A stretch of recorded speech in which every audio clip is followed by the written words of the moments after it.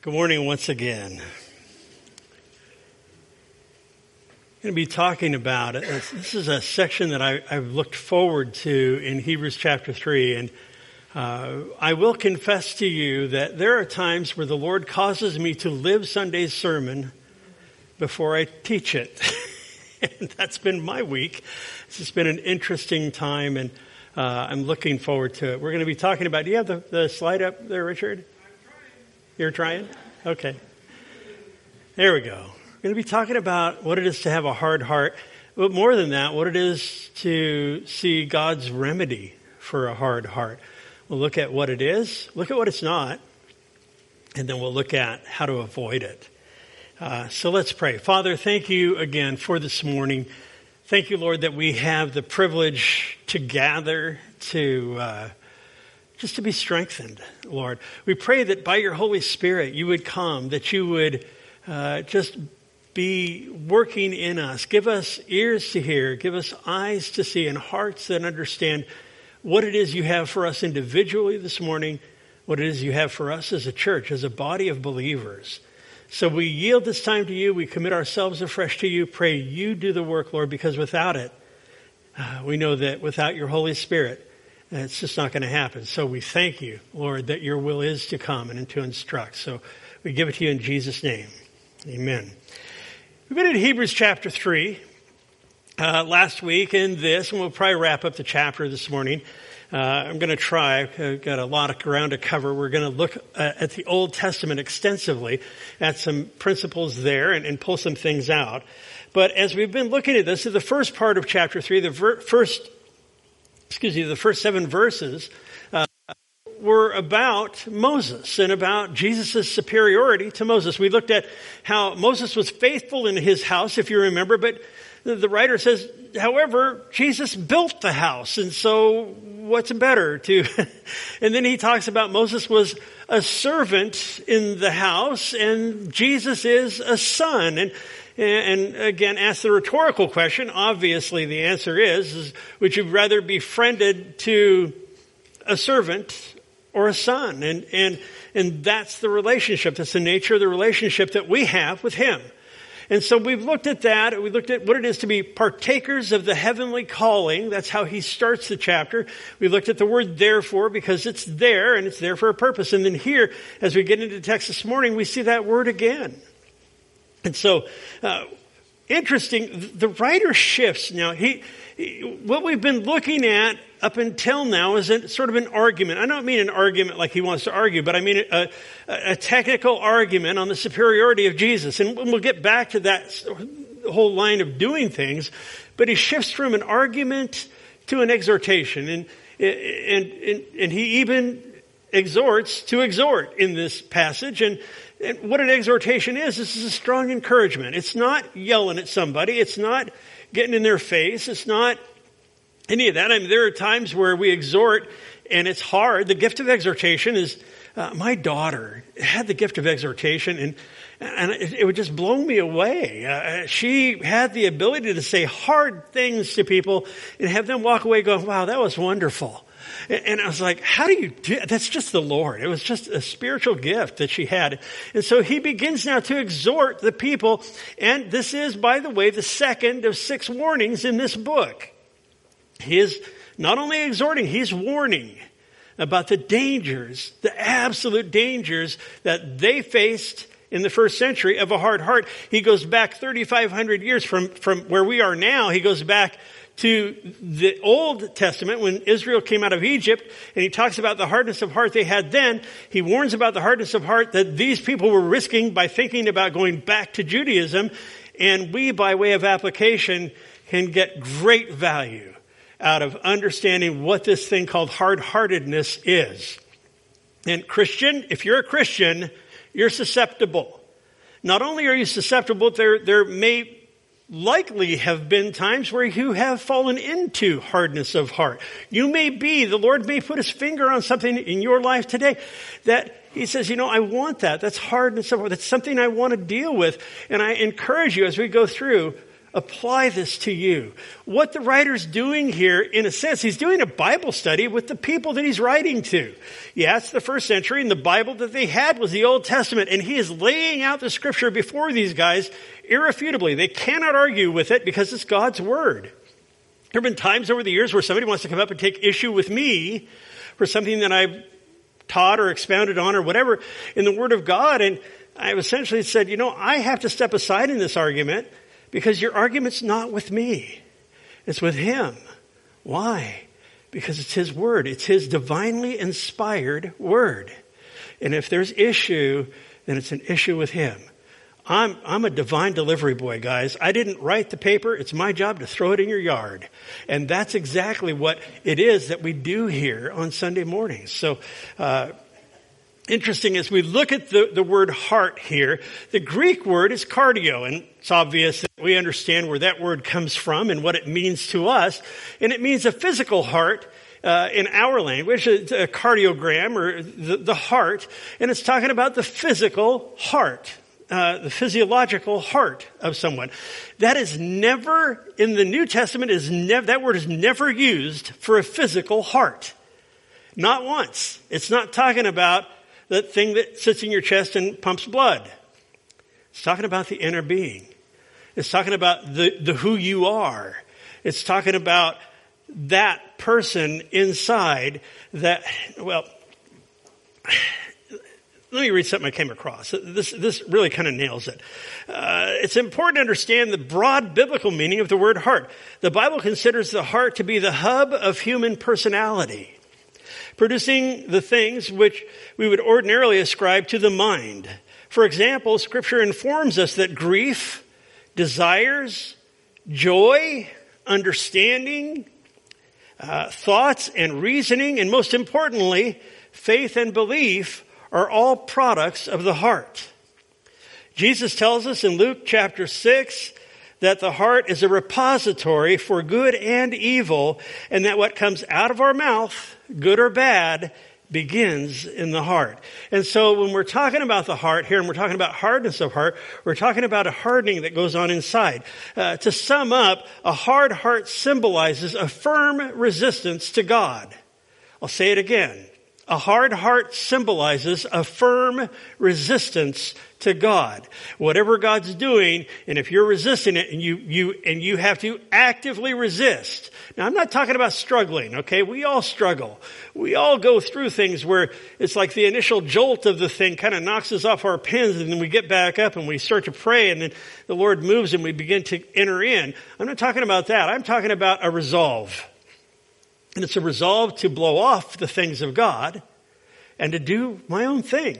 Not just that, but it's not just not believing, it's believing something that's false. We'll see that really clearly as we go through here.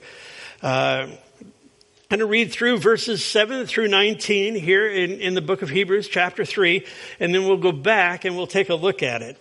And here, the writer, by the way, he's quoting Psalm 95. Again, it's a Bible study. He goes right to the Word of God to be able to make his points. And they're very clear points, and they're points which are born of God's Word. He says, therefore, as the Holy Spirit says, today, if you'll hear his voice, do not harden your hearts as in the rebellion in the day of trial in the wilderness, where your fathers tested me, tried me, and saw my works 40 years. Therefore I was angry with that generation and said, they always go astray in their heart, and they have not known my ways. So I swore in my wrath, they shall not enter my rest. Beware, brethren, lest there be in any of you an evil heart of unbelief in departing from the living God. But exhort one another daily, while it is called today, lest any of you be hardened through the deceitfulness of sin. For we have become partakers of Christ if we hold the beginning of our confidence steadfast to the end. While it is said today, if you will hear his voice, do not harden your hearts as in the rebellion. For who, having heard, rebelled? Indeed, was it not all who came out of Egypt led by Moses? Now, with whom was he angry 40 years? Was it not all those with those who sinned, whose corpses fell in the wilderness? And to whom did he swear that they would not enter his rest, but to those who did not obey? So we see that they could not enter in because of unbelief. That's a lot. There's a lot there. We'll cover it as quickly as we can here. A couple of things I want to point out. Today, the writer uses the term today 5 times in chapters 3 and 4. It's used here in verse 7, in verse 13, and in verse 15. What he's talking about is something that should, number one, elicit an immediate response, not something I'm going to put off until tomorrow. What he's talking about is also, you hear in our culture, people talk about being present and operating in the present. That's what he's talking about. He's talking about, it's not about yesterday. It's not about tomorrow. It's about today. It's about right now. The Holy Spirit is moving. God is speaking. That's what he's saying. God speaks.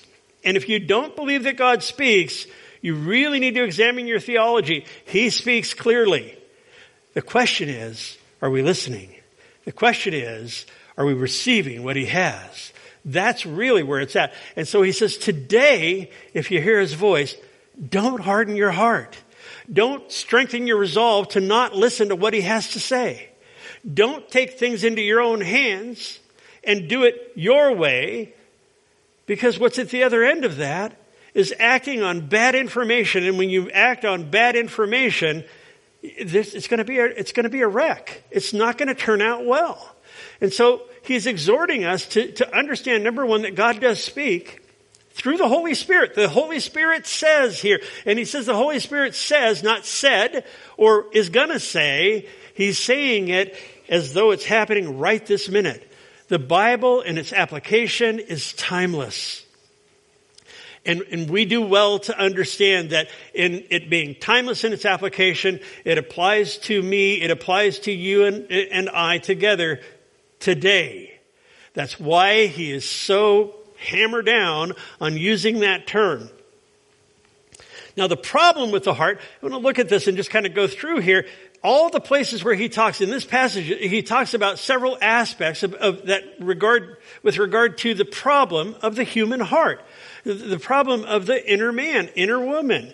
In verse 8, he says, don't harden your hearts. Verse 10, they always go astray in their hearts. Verse 12, an evil heart of unbelief. Verse 13, a heart hardened through to the deceitfulness of sin. Verse 15, again, do not harden your hearts. The heart of the problem, folks, is the problem of the heart. Truly. I want you to understand something, too, about hard-heartedness. It's different than mean-heartedness. I think a lot of times, because, we look at Pharaoh in the Bible, it says that God hardened Pharaoh's heart. Pharaoh wasn't a believer. He wasn't a child of God. He was antagonistic and opposed and against God and God's purposes when Moses went to him and all. And he was hardened in his heart. He was firm in his resolve against God. He was a mean-hearted guy. But this letter, this exhortation is to believers. It is to you and I. It is to the church. It is to Christians. In context, to Hebrew Christians who were struggling, thinking about walking away, thinking about this is too hard. Maybe I'll just go back to Judaism and that'll be good enough. And he's saying that's not an option. But it's not about mean-heartedness. I know some really, really nice people that have hard hearts. And so understand that you could be a nice person. Don't let that be a veil for a hard heart. So when in chapter 3, verse 7, he says, therefore, as the Holy Spirit says, today, if you'll hear his voice, don't harden your hearts. In the first century, in Judaism, this was the common call to worship. In other words, when on Saturday morning, on Sabbath, Shabbat, when the people were going to assemble and gather together and go worship at the temple or go to the synagogue, the priest would be out there and he would be essentially advertising and saying, we're going to gather. And what he would be saying is, today, if you'll hear his voice, harden not your hearts, as they did in the rebellion. Today, if you'll hear his voice, harden not your hearts. That would be the proclamation coming from the priest Every Shabbat, every Sabbath. Now, so when the writer puts this down, he's intentionally reaching these guys where they were. He's saying, look, I know you know this saying. I know you understand that this is a call to worship. This is a call to assemble. This is a call to come and to gather together. In Judaism, it was the common saying. It was what was said every time. In 3:7 he says, therefore, as the Holy Spirit says, today if you'll hear his voice, don't harden your hearts as in the rebellion in the day of trial in the wilderness, where your fathers tested me. They tried me and they saw my works for 40 years. He says, therefore. What's it? Therefore. Remember, we've talked about that. So who is he talking to here? Well, in verse 1, part of the therefore is he's talking to partakers of the heavenly calling. He's talking to Christians. He's talking to the people he was writing to then. And by virtue of the fact that God's word is inspired and it's timeless, as I mentioned, he's talking to us. So the thing that's important here is he says, therefore, God speaks. The Holy Spirit says, today, if you'll hear his voice. Now, God has, what he's talking about too, he says, don't harden your hearts as they did in the rebellion. We're going to go back into Exodus. We're going to look at the rebellion. And we're going to go into Leviticus, or into the book of Numbers, and look at the rebellion a little bit more. We've got a lot of ground to cover, a lot of scripture to cover this morning. But it's interesting. I was talking to my wife, and I said, very often when I'm going through and I'm teaching a passage, I have a lot of commentary that as I wait on the Lord, I just am directed and all, and I write things, make notes, and I give commentary on it. And that's true. I mean, I intend to do that. But it's interesting, there are just certain passages where God's word gives its own commentary. And so we're going to go back, we're going to look at this. What does it mean? Don't harden your hearts like they did in the rebellion.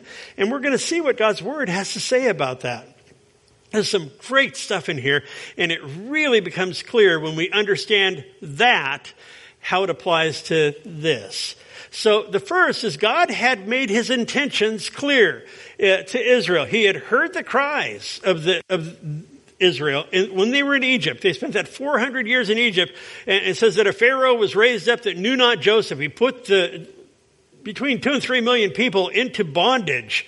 And they were building. He had them on his building project. The Egyptians were builders. They were master builders, and they used slave labor. And so rather than have the Israelites get stronger, they oppressed them, and they put them into slavery.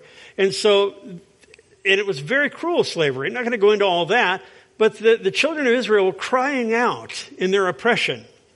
So in Exodus chapter 6, we read this in verse 5. He says, I've heard the groaning of the children of Israel, whom the Egyptians keep in bondage, and I have remembered my covenant. Interesting. This is before the covenant of law.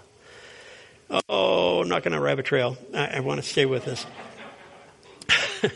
Therefore say to the children of Israel, I am the Lord. I will bring you out from under the burdens of the Egyptians. I will rescue you from their bondage. I will redeem you with an outstretched arm and with great judgments. I will take you as my people, and I will be your God. Now, who's doing the work here? God. And he's saying, I've heard your cries, and I am about to move, and I am going to do all of this stuff, and all you have to do is come along with the program. All you have to do is cooperate with what I'm doing. Those are my intentions. And not only that, like the game shows, but wait, there's more. He says, then you shall know, in verse 7, that I'm the Lord your God who brings you out from under the burdens of the Egyptians. Now, the Egyptians, Egypt in the Old Testament is very symbolic. It's a type for the world. And so when he's talking about this, I'll tell you what, Exodus 6 through 8 is the gospel. It truly is. I wrote a term paper in college called The Gospel in Exodus, and this is the passage that I used to write it, because it is exactly what God does, but in a perfect sense, not in a partial sense. It's exactly what God does through Jesus and the cross. and through the resurrection and through the promises of God that we inherit, the inheritance we have. Again, I could just take off and go on that for the rest of this study and we wouldn't get any further, but this is a beautiful passage because God is clearly announcing his intentions. He says, then you'll know that I'm the Lord your God who brings you out from under the burdens of the Egyptians, verse 8, and I will bring you into the land which I swore to give to Abraham, Isaac, and Jacob, and I'll give it to you as a heritage or an inheritance. I am the Lord. In other words, that seals it. This will happen. That's my guarantee. That's my pledge. I have sworn, and that's how it is. So he tells Moses, tell Israel that, and Moses did. So we see here that Israel began well. Yeah, they ended poorly, and that's the writer's point here in Hebrews. I don't want you to end poorly. I don't want you going back to Judaism. I don't want you walking away from Christ because the cost is high. And in order to avoid that, you have to avoid having a hard heart. In order to avoid having a hard heart, you have to actually understand that God speaks. In order to understand that God speaks, you've got to actually listen. And not only is it required to listen, but it's to trust and obey. That's the point. So they were spared from Pharaoh, and you guys, if you've been around the church long or you've read your Bible much, you know the story. They were spared from Pharaoh. Moses did the 10 plagues, and the 10th was a plague of death. They were spared from death and delivered from the bondage that they were in. And not only that, but God loaded them up. He gave them the plunder. They walked out of Egypt with a load of gold and silver, livestock, herds, and animals, the whole deal. I mean, they took the plunder. God gave it to them. And so not only did he just minimally get them off, but he blessed them through it. He took them up to the edge of the Red Sea. We'll look at that in a minute. And then he brought them through the sea. He gave them fire by night to illuminate the way. He gave them a cloud of smoke by day to shade them from the desert sun. That was the way he manifested his presence. He gave them spiritual food miraculously every day, twice on Friday. He gave them spiritual water from a rock that literally followed them around. He took care of every detail. In Exodus 14, we see that Israel gets hemmed in. As they had been delivered from Egypt, Pharaoh had let them go, and then he went, I don't think I like what I did. I think I'll chase him down and we'll get him.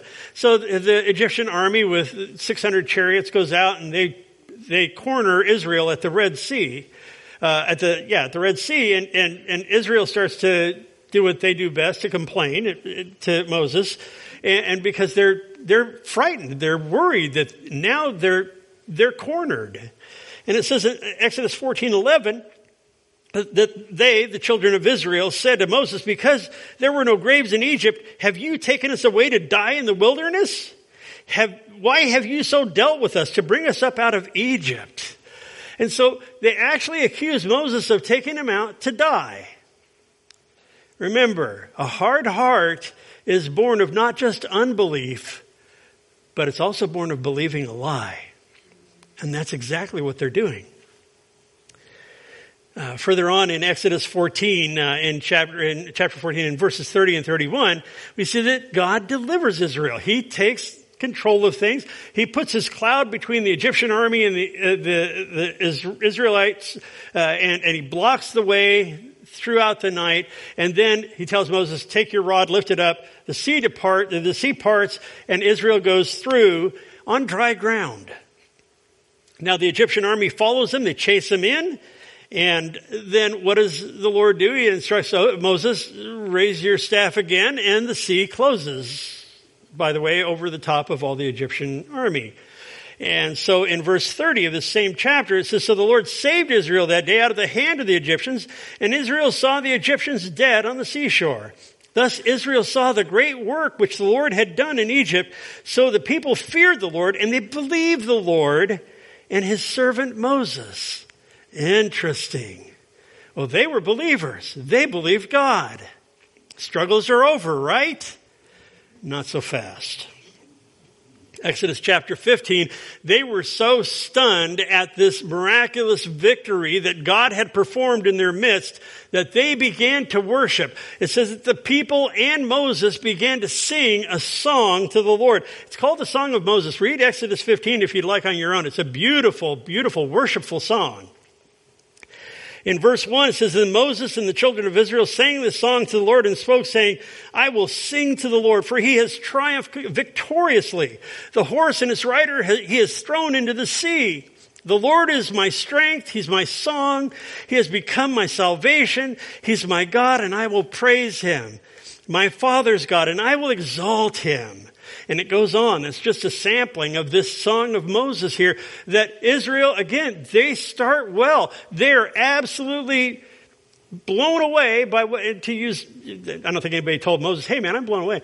But they're blown away by what God's doing. They're absolutely stunned that he parts the waters and they walk through and their enemies are drowned behind them. They think it's great. They say, wow, we can really trust this God guy, this Yahweh guy. And they begin to worship. And they're sincere in their worship. But their belief, their understanding was at this point shallow.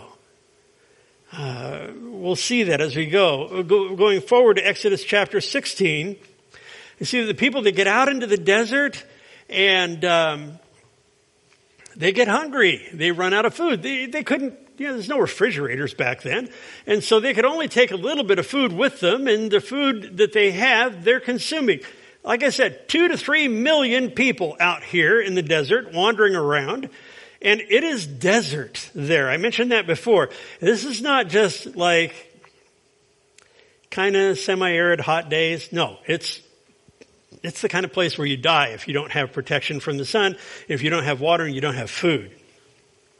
So it says in Exodus chapter 16, verse 2, it says, "And the whole congregation of the children of Israel complained against Moses and Aaron in the wilderness because they were running out of food. And the children of Israel said to them, oh, that we had died by the hand of the Lord in the land of Egypt." Here's the lie. Catch it. "When we sat by the pots of meat and we ate bread to the full." That is hogwash. That's not what happened in Egypt. They were starving. They were getting minimal provisions, doing maximum work.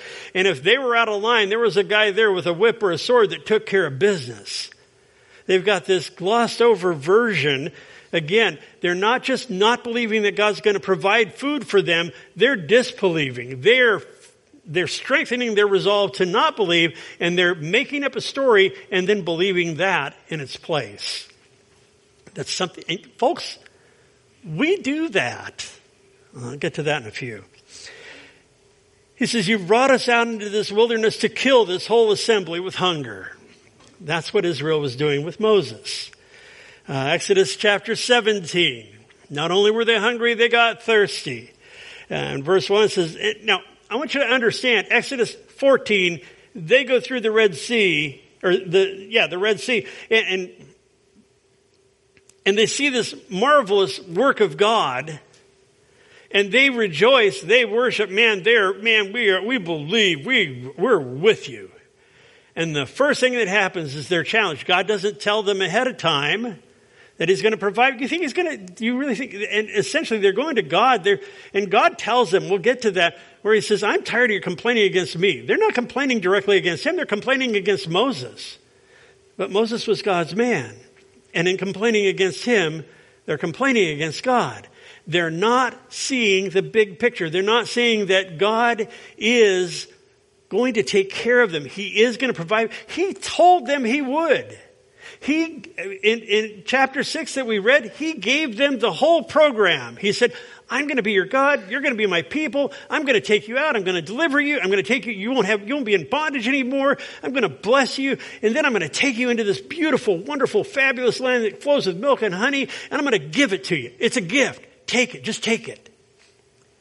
And they're doing this.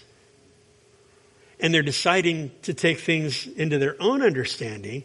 Their hearts are getting harder. That's the writer's point. That's what's happening here. So it says that then all of the congregation of the children of Israel set out on their journey from the wilderness of Sin, according to the commandment of the Lord. This is Exodus 17. And camped it in Rephidim. But there was no water for the people to drink. Therefore the people contended with Moses, said, "Give us water that we may drink." So Moses said to them, "Why do you contend with me? Why do you tempt the Lord?" And the people thirsted there for water, and the people complained against Moses and said, "Why is it that you've brought us up out of Egypt to kill us and our children and our livestock with thirst? Oh, this is terrible, Moses. How come you've done this? How come you're going to cause us to dehydrate and just die in this wilderness?" They've taken the truth of God and perverted it for a lie. And they have faith. They believe, but they're believing the wrong thing. They're not applying the thing that they know about God, that He had already delivered them. They're not taking that. They're not taking His past faithfulness. Listen, this is the core. We'll get to it as we finish up later on. But they're not taking His past faithfulness and using it as a down payment on His future faithfulness in order to live well now. The name of the study is A Remedy for a Hard Heart. That is what it is. You take God's past faithfulness. Has He been faithful? You use it as a down payment on His future faithfulness so that you live well now. And that's the point. That's what they're not doing. That's what they are consistent. Now, I was talking to my wife that if I make a mistake, it's one of her cute words. Yeah, your spouse would probably have cute words. One of her cute words is, "Oh, you boofed." And if I make a mistake or I misspeak or I do something wrong, she'll say, "Oh, you boofed, honey." And I say, "Yeah, I boofed." Okay, there's a difference. Here's the point. There's a difference between a boof, whoops, blew that, and a pattern of behavior. What we're seeing emerging here in the hearts and minds of the people of Israel is a pattern of behavior of unbelief. It's a pattern in behavior of not only failure to trust, but a failure to obey. God said, "Go. I will take care of the details. I'm going to do all this." That He didn't give them the one detail at a time, that He didn't tell them ahead of time how it was going to come out, was what they're stumbling by. They could not figure out how He was going to take care of them, so they assumed that He wasn't. It happens all the time. I had some circumstances hit me this week, and I was like, "God, I have no idea how you're going to work this out. I have no idea." And like I said at the beginning, sometimes He makes me live through the message for Sunday. And it's like, and yet as I went through the week, He just filled me with a settled peace. It's like, I don't know how He's going to, but I know He will. And not only will He work it out, it'll be good. I don't know how He does that, but that's what He does. So often in our lives, we get hit with circumstances, and they knock us, they hit us hard, and we say, "Oh my gosh, and what are we going to do? How are we going to, we'll run out of money, we'll do this, we'll do that," and we start going all over and just kind of, and it's like, the Lord just says, "Why don't you just take my advice?" I love Psalm 46, verse 10. It says, "Be still and know that I am God." The Hebrew word for be still means relax and let go.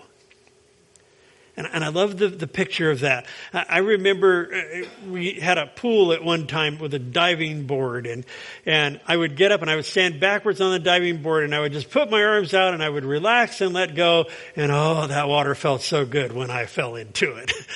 But it was just like, and that was, when I read that, when I studied that in Psalm 46, I thought, that's kind of like that diving board. It's like kind of like falling into, it's relax and let go. And know that I'm God. I'll be exalted among the nations. I want my name to be known. And how is His name going to be known? Through people who trust that He's doing what He's doing. And do an end run on trying to figure it all out. He says, "My ways aren't your ways. They're not your thoughts. They're beyond your finding out. So stop trying and just relax and understand that I've got it." And I don't know what you're going through this morning, but please understand, if there's anything you can take away from this message this morning, know that He's got it. He truly has it. Your life is in His hands. And He's revealed His intentions towards you already. He's loving, merciful, compassionate, gracious, kind, long-suffering, patient. Know that about our Lord. Apply that to the circumstances that you're in. Use His past faithfulness as a down payment on the fact that He's gonna work it out. And then rest now. That's the God that we serve. That's the power of the gospel. That's the work He wants to do in us. And when He does that individually, and then we come together, we celebrate that. Yeah, we bear one another's burdens and we weep with those who weep. And yeah, we go through things. I'm not saying that at all. But what He ends up with is a community of people who trust and that know that their lives are set apart for His purposes. And we're embracing the program He has for us rather than resisting it, kicking and screaming. Lord, put cotton in your ears. I ain't coming by myself. No. He ends up with the people who are willing to cooperate with the fact that He speaks by His Holy Spirit. And a people that are not willing to rebel like they did back in Exodus, back in the Old Testament. Hebrews chapter 3, verse 10. Therefore, I was angry with that generation. And they said, they always go astray in their heart. Remember, he's talking about a pattern, not a boof here. They always go astray in their heart. Their pattern is they're always going astray. And they have not known my ways. They have replaced my ways with their assumption of what my ways are. And it's a false assumption. And therefore they're acting on bad information. And therefore it's a train wreck. So, verse 11, I swore in my wrath, they shall not enter my rest.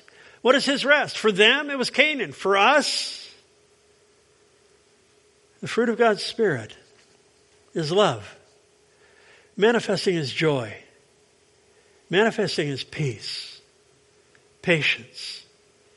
Kindness. Gentleness. Faithfulness. And so on. As we're engaged with understanding the truth of God through the truth of His Word brought by the truth of His Spirit, our lives become more at ease. Our lives become unplugged from being thrown around by our circumstances and become engaged in being at rest as a result of trusting Him, as a result of obeying Him. You see why the writer is so concerned about bringing this illustration out for these people back then and for us people now? This is it's not just a recipe, guys. This is the God we serve. Numbers chapter 13. Israel made an 11-day journey to a place called Kadesh Barnea. And that was 11 days out of Egypt. It was a backpack trip. Well, for 3 million people, but it was a short trip considering. And they get out there and they get right up to the edge of Canaan. That's the land of promise. That's the land that God had promised all the way back to Abraham and Isaac and Jacob. And then they spent 400 years in Egypt, and now God's going to fulfill that promise. They send spies into the land, 12 spies. And they went in to spy out. It wasn't like, they walked around with, dark overcoats and all that.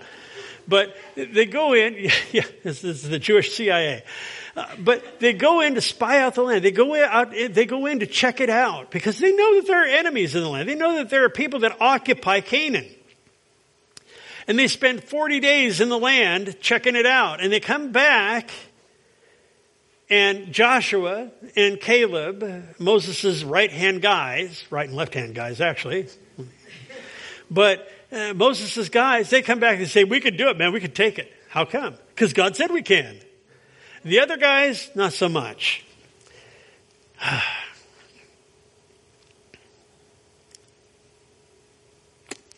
Verse 30 of Numbers 13 says this, and Caleb quieted the people. This is when they're having this discussion. right? We can take it. The other 10 go, no way, man, we can't do it. It says that Caleb quieted the people and before Moses and said, let's go up at once and take possession. Yeah, man, let's go. He's like a cheerleader up there. For we're well able to overcome it. Verse 31, but the men who had gone up with him said, we're not able to go up against the people, for they're stronger than we are. There's lie number 1. And they gave the children of Israel a bad report of the land which they had spied out, saying, the land through which we've gone as spies is a land that devours its inhabitants. There's lie number 2. And all the people whom we saw in it are men of great stature. There's lie number 3. There we saw the giants, the descendants of Anakim. They're from, look in Genesis, you see that. And we were like grasshoppers in our own sight, and so we were in their sight. Line number 4. There is no aspect of saying, God said we can do this, so we're going to do it. And so they refused. They got right up to the border and turned 11 days into 40 years.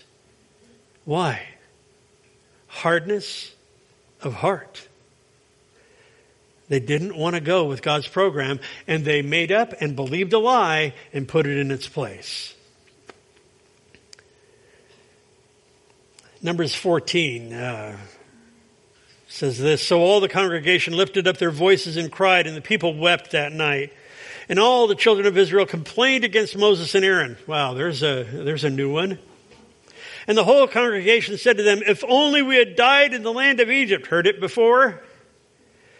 Or if only we had died in this wilderness. We don't even have to go back to Egypt. We'll just die here, because if we go in there, we're going to die, and they're big and we're like grasshoppers, and on and on and on. Why has the Lord brought us to this land to fall by the sword, that our wives and children should become victims? This is the original victim mentality. See that a lot around our culture these days. Would it not be better for us to return to Egypt? So they said to one another, let's select a leader and return to Egypt. What is the writer saying to the people in Hebrews? Don't go back. Don't go back. To go back to Judaism is spiritual suicide, is what he's telling them. Because there is only one way. Jesus didn't say, I'm a way and a truth and a life. He said, I'm the way. And these people knew that, but they were so discouraged, so disheartened and picked on, being persecuted now, being abandoned by their families, being shut out by their culture, not being excommunicated by the Jews. Their lives were hard, and there is no mistake they were hard, but the writer's saying, look, don't do what they did back then. And don't start wanting to go back because this is hard. There are great things ahead. That's part of what we need to understand. That we don't see it now doesn't mean that God isn't in the blessing business. He lives to bless us. He loves to bless his kids. And often we don't see the blessing because we get concerned with the obstacles. Don't do it, folks. Because if you believe the obstacles, it leads to hardness of heart. And you can miss the blessing. He wants to bless. You can remove yourself from his ability to bless because he's not going to violate your will. We'll get to that in a minute. The point is, avail yourself of what he wants to do in your heart, in your life, in your circumstances.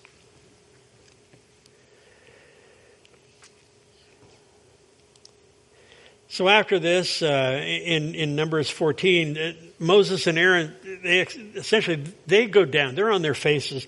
And the people want to stone them. Actually, they pick up rocks to stone them. And as soon as they pick up the rocks, it says, the glory of the Lord appeared in the camp. And it's like, I always wonder, I picture the scene here. I think, did like the rocks go behind the backs? They're going to stone these guys. They're going to raise up a new leader. They're taking things totally into their own hands. And then God shows up and they're like, oh.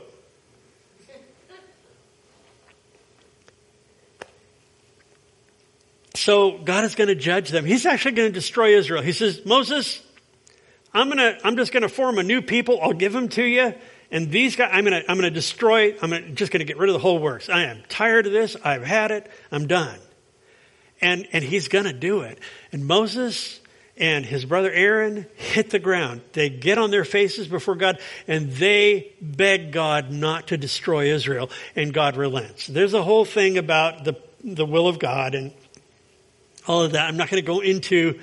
Suffice it to say, God knew what was going to happen ahead of time, but he allowed them to get to that point.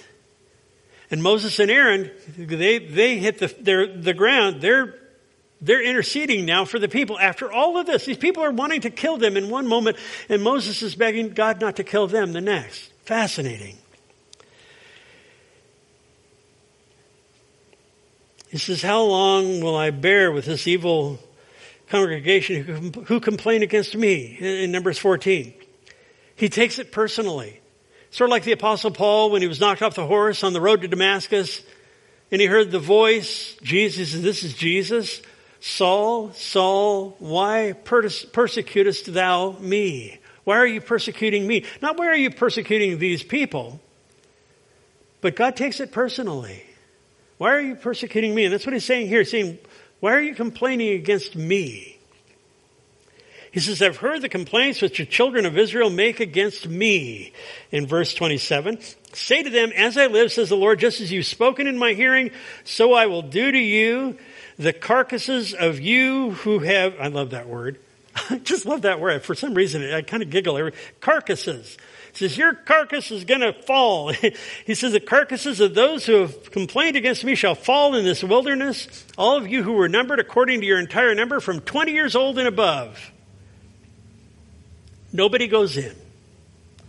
You want to stay out. You want to keep griping, complaining. You want to keep making up a story and then believe in it instead of believing me and my revealed purposes for your life. Go ahead. You're not going to enter my rest. You're not going to go in and inherit the blessing. You're not going to go into the land. And he penalized them 40 years. He gave them 1 year for every day that they were in the land. He says, everybody except for Caleb, the son of Jephunneh, and Joshua, the son of Nun, you'll by no means enter the land which I swore I would make you dwell in. Chapter 3, verse 12. Beware, brethren, lest there be in any of you an evil heart of unbelief in departing from the living God. Make a little more sense now? It does to me. I see this is very strong language. He is warning again. Remember that a hard heart symbolizes a firm resistance to God and to what God's doing. It's not a passive resistance. It's not a misunderstanding. We go through those things. We do. You know, many times people say, what do you think God's will is for my life, Pastor John? It's like, you know what? When I figure out what his will is for my life, maybe we'll talk about yours.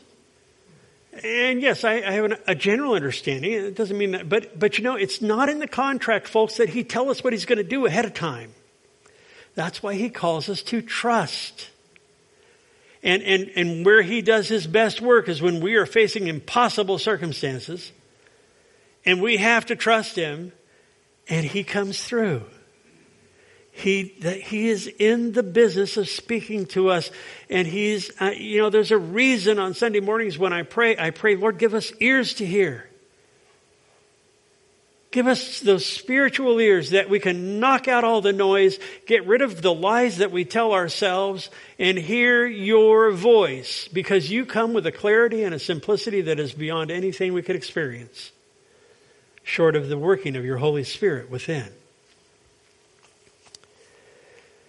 So what is an evil heart of unbelief? Yeah, it's the failure to hear him who, as he speaks, and to trust what he's saying. But you know what, folks? What it begins with? It begins with doubt. Here's the point. The people in Israel, they're up against the Red Sea. They begin to doubt that God's going to come through. And like a snowball rolling downhill, it just begins to get bigger as it goes and gains more momentum. And pretty soon that doubt turns into a lie. Pretty soon that doubt turns into, there's no way we're going to get out of this. We might as well let's just cash it in. And those are the things, they're real. I cannot count how many times I've had circumstances that look like that in my life. And he calls us to places of deeper trust. What we call that is growth. We're all in process. that you're struggling with something and you come to, and please don't take this as, I want to know if we're to bear one another's burdens. If you're struggling with something, let's talk about it. But the point is here, what he's bringing out here is that he brings us to these places where our life, I remember when my daughter spent a year in the hospital, very near death, frequently. And I wrote a prayer thing every night, sent it out. It was going all over the world. And I was blessed by knowing so many were praying for her, for Jessica. This years before she went to the Lord, before she went home to heaven.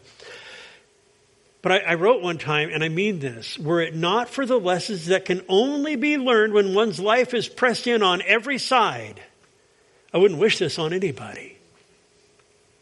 But he's faithful. He works so much good through that time. In her heart, in my heart, in the hearts of others. Yeah, that's what he does. I wouldn't do it the way he does it. But I'm not him. And so we come to these places and we come to these junctures where he says, are you going to trust me on this? Fill in the blank. Are you going to trust me for X or with such and so? Are you going to trust me? Or are you going to take things into your own hands? You're going to act on, you're going to come up with bad information, assume things about me or assume things about the circumstances that aren't true and believe that? That's the choice before us, folks. That's the remedy for a hard heart. Trust and obey. So yeah, it's a failure to hear him who speaks, but more than that, it's a willful assumption that he will not come through. It's a willful assumption that God's not going to come through. We're all just, remember the Eeyore thing? What was it on Winnie the Pooh? I can't remember his name. Oh, we're all going to die. Yeah, and maybe you know an Eeyore, but the point is that there's an attitude that can overtake us that's like, this is just never going to work out. We might as well just pack our bags and go. It's just never going to. But you know what? That leads to a hardened heart when it comes to the things of God. Israel wanted to get another leader and go backwards. The people in the first century who had come to Christ 30 years before were thinking real seriously about getting another leader, going backwards. They weren't really thrilled about what was happening as children of Christ, as children of God. So, as we look at this, unbelief is not the inability to understand. Here's a point. But unwillingness to trust. And there's a difference. It's the will. It's not the intellect. It's not the emotions that are involved. Do things stress me out? Yeah, they do sometimes. But I know that beyond that, my will has to come into play. It's not about my intellect. It's not about my emotions. It's about the heart. And it's about the inability, the unwillingness to trust him. And that's what we see over and over again in Israel. And I just, in that stuff in Egypt, in Exodus, and then in Numbers, I just sampled a few. There are scads of places where Israel got their back up, and rather than trust, they freaked out and just complained and whined and got all crazy on Moses. I mean, there's a bunch of places there. And what the writer's saying is, take the lesson. Don't do that.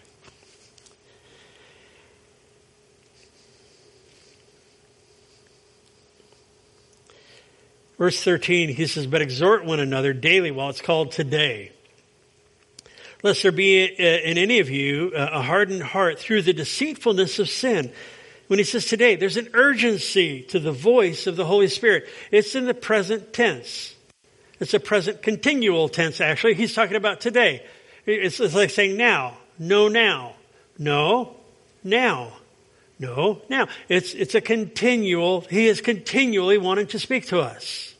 So today, if you hear his voice, it's an urgent appeal to the people. He doesn't prompt us to get right with God tomorrow. He doesn't want us to trust in him yesterday. The Holy Spirit moves on us to act today.